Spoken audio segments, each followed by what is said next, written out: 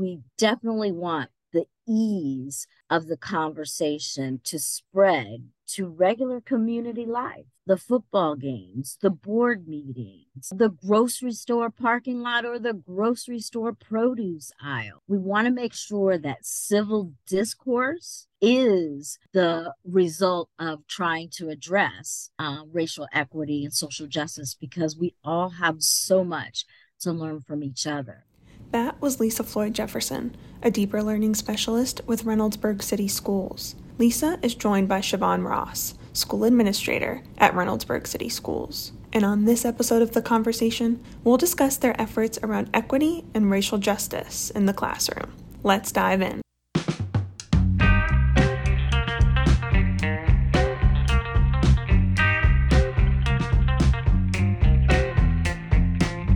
Well, welcome to The Conversation.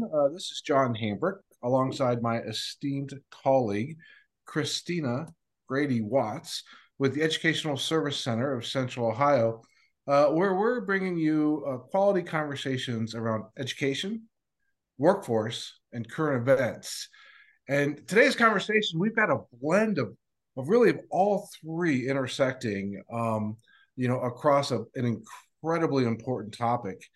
And I'm so happy to bring two extremely talented professionals from Reynoldsburg City Schools. We have Lisa Floyd Jefferson, a deeper learning specialist with Reynoldsburg City Schools, and a building administrator with Wagner Road Junior High School, Siobhan Ross. Thank you both, and welcome to the conversation. Lisa, we're going to start you off. If you'd be so kind, can you tell us what the driving force is behind the classroom and community Socratic seminars? Well, we were given a great opportunity to work with Digital Promise to develop open education resources to address racial equity and social justice. We used the inclusive innovation process.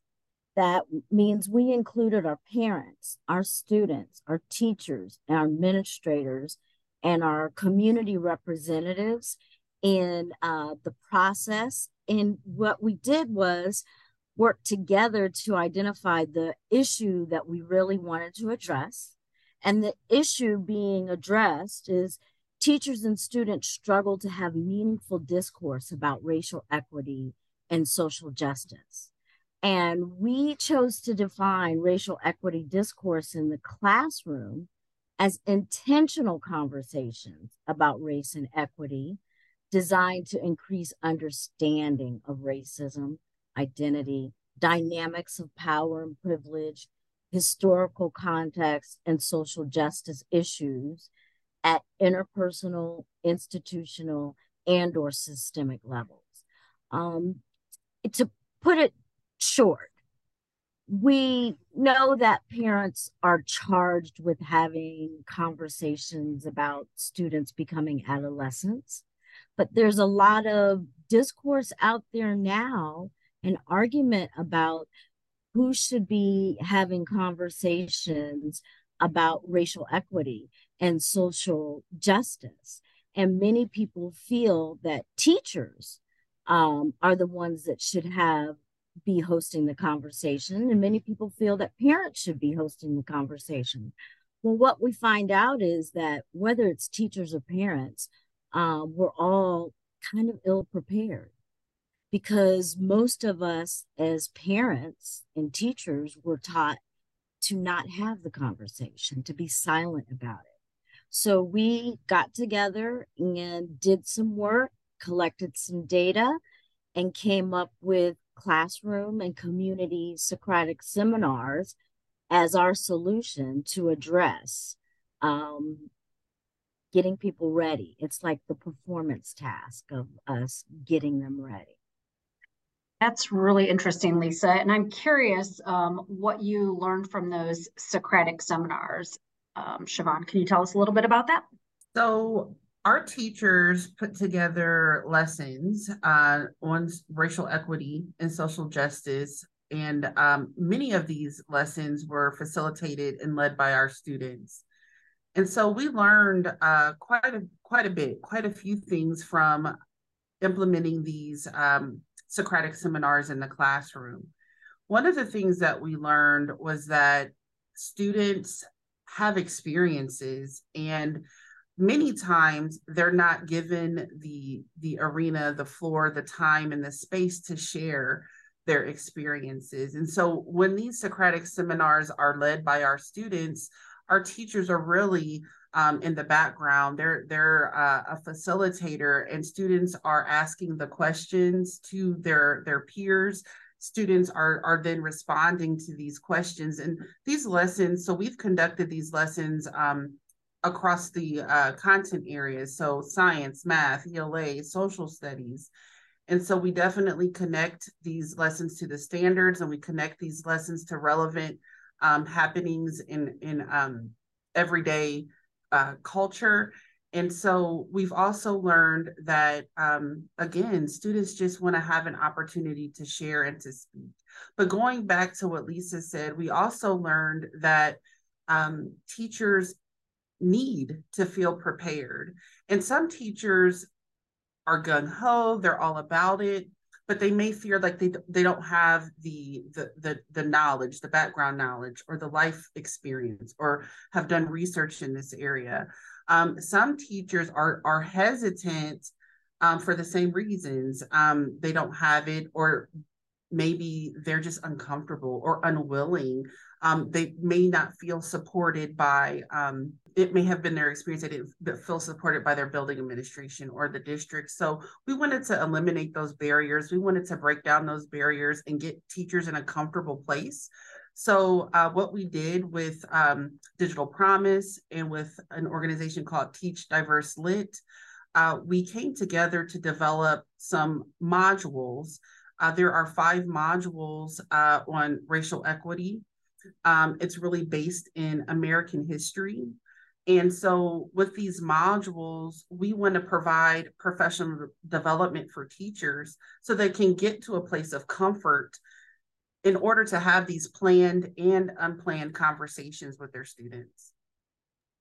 Can we real quick go back to what you were saying about the Socratic seminars? What grade levels? What grade level were the students in? So our students that were having these conversations this past school year were 8th grade students. It did trickle down some to 7th grade, but primarily 8th grade. And can you talk a little bit more about what the setup, like what did that actually look like in the classroom? So a Socratic seminar in the classroom usually is a 2 to 3 day lesson or experience. So the first day, if there's any reading that needs to be done so that the students can develop their questions. So for example, if there is a poem or an article in ELA class that has to do with racial equity or social justice, they would do that on day 1 as a class, kind of go through, read it aloud, read it silently, annotate, develop some questions and that dialogue with the text. The next step would be, which usually occurs on day 2, is students submit their questions to the student facilitators.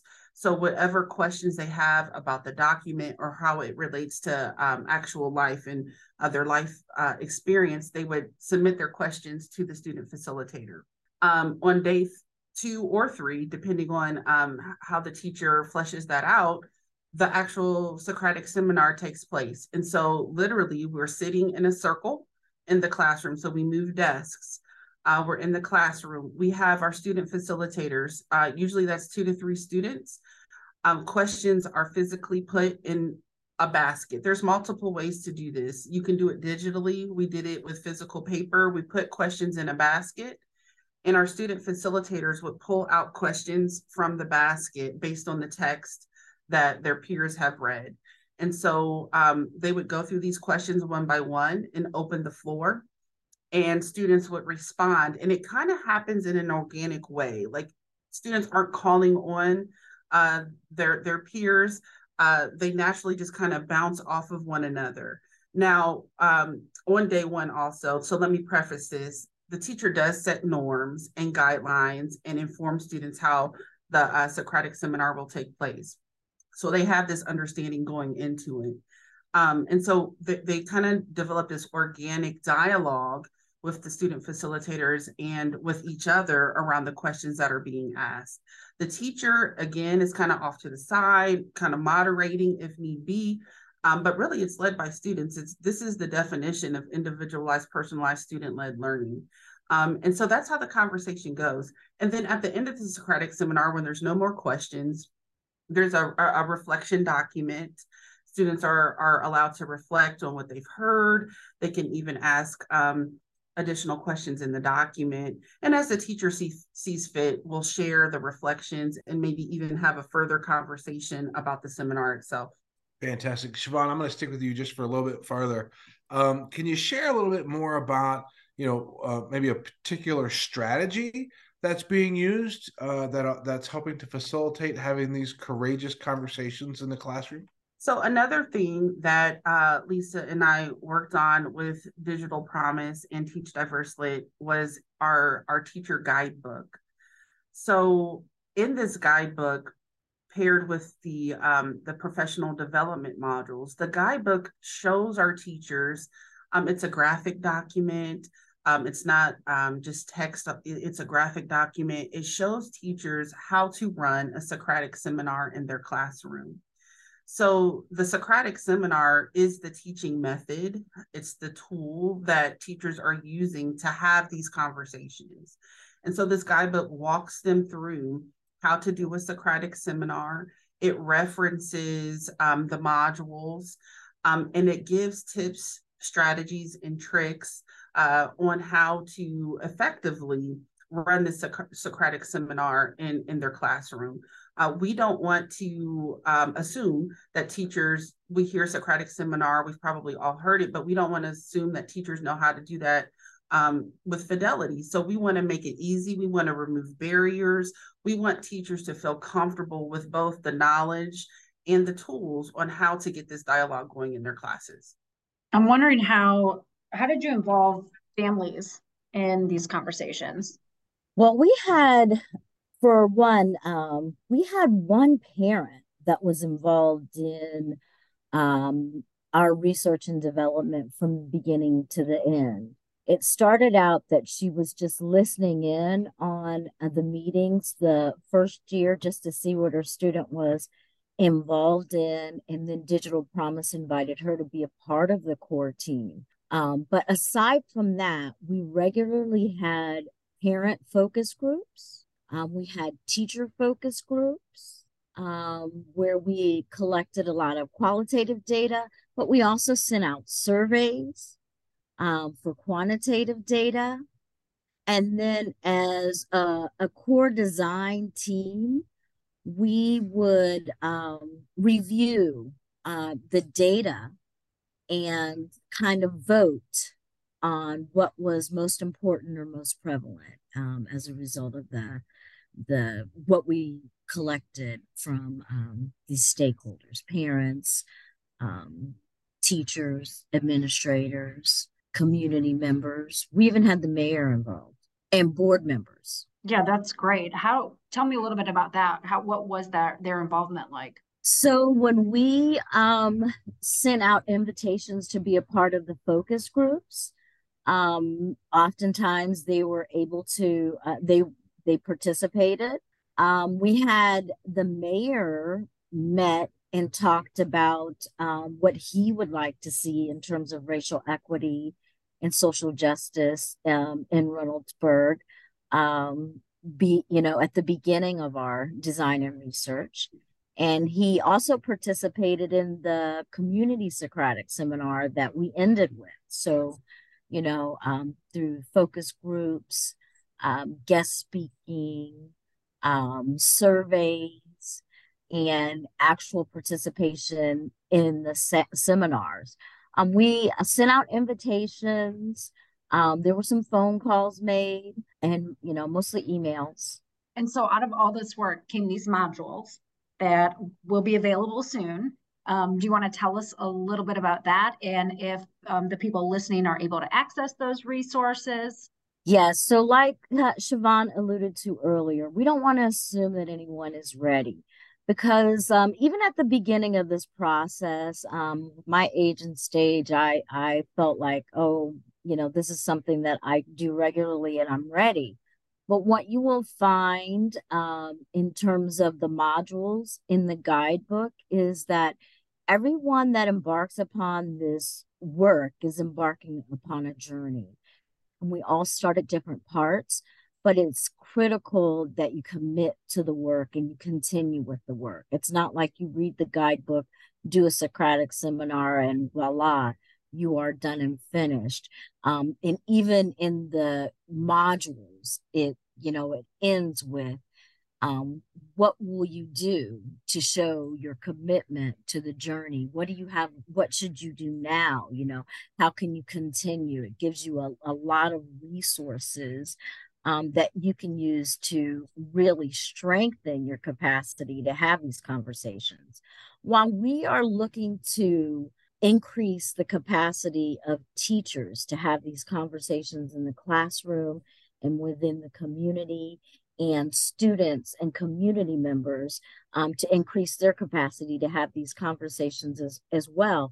We definitely want the ease of the conversation to spread to regular community life, the football games, the board meetings, the grocery store parking lot, or the grocery store produce aisle. We want to make sure that civil discourse is the result of trying to address racial equity and social justice, because we all have so much to learn from each other. So we have the 5 modules. In the last couple of modules include some of the resources that you will find within the guidebook. The guidebook, as Siobhan said, will specifically prepare you to facilitate the conversation within the classroom or the community. But the other thing that's very important that it does is it makes you look at what you're bringing to the conversation and to the table. It helps you to look at your triggers. It helps you to buy into the agreements to have the civil conversation. And it helps you to understand how we as Americans got to where we are now. So there's a lot of historical context in there, great resources, even from the Kirwan Institute included in there, a lot of things that help you get started doing the work. The modules, as we said, will be available as open education resources for everyone, and you'll be able to find that link within our description of the podcast. And we look forward to sharing what you learn and your questions. As a result, you'll also find our emails there for you to communicate with us with any questions or aha moments. That's fantastic, Lisa. And I love the phrase you use, the ease of the conversation. I love that phrase. Well, Siobhan, Lisa, thank you so much for joining us today in this conversation. And like Lisa said, we'll make sure that we drop those links and their contact emails in the description of the podcast. And thank you all for joining us. Thank you for having us. Yes, thank you so much.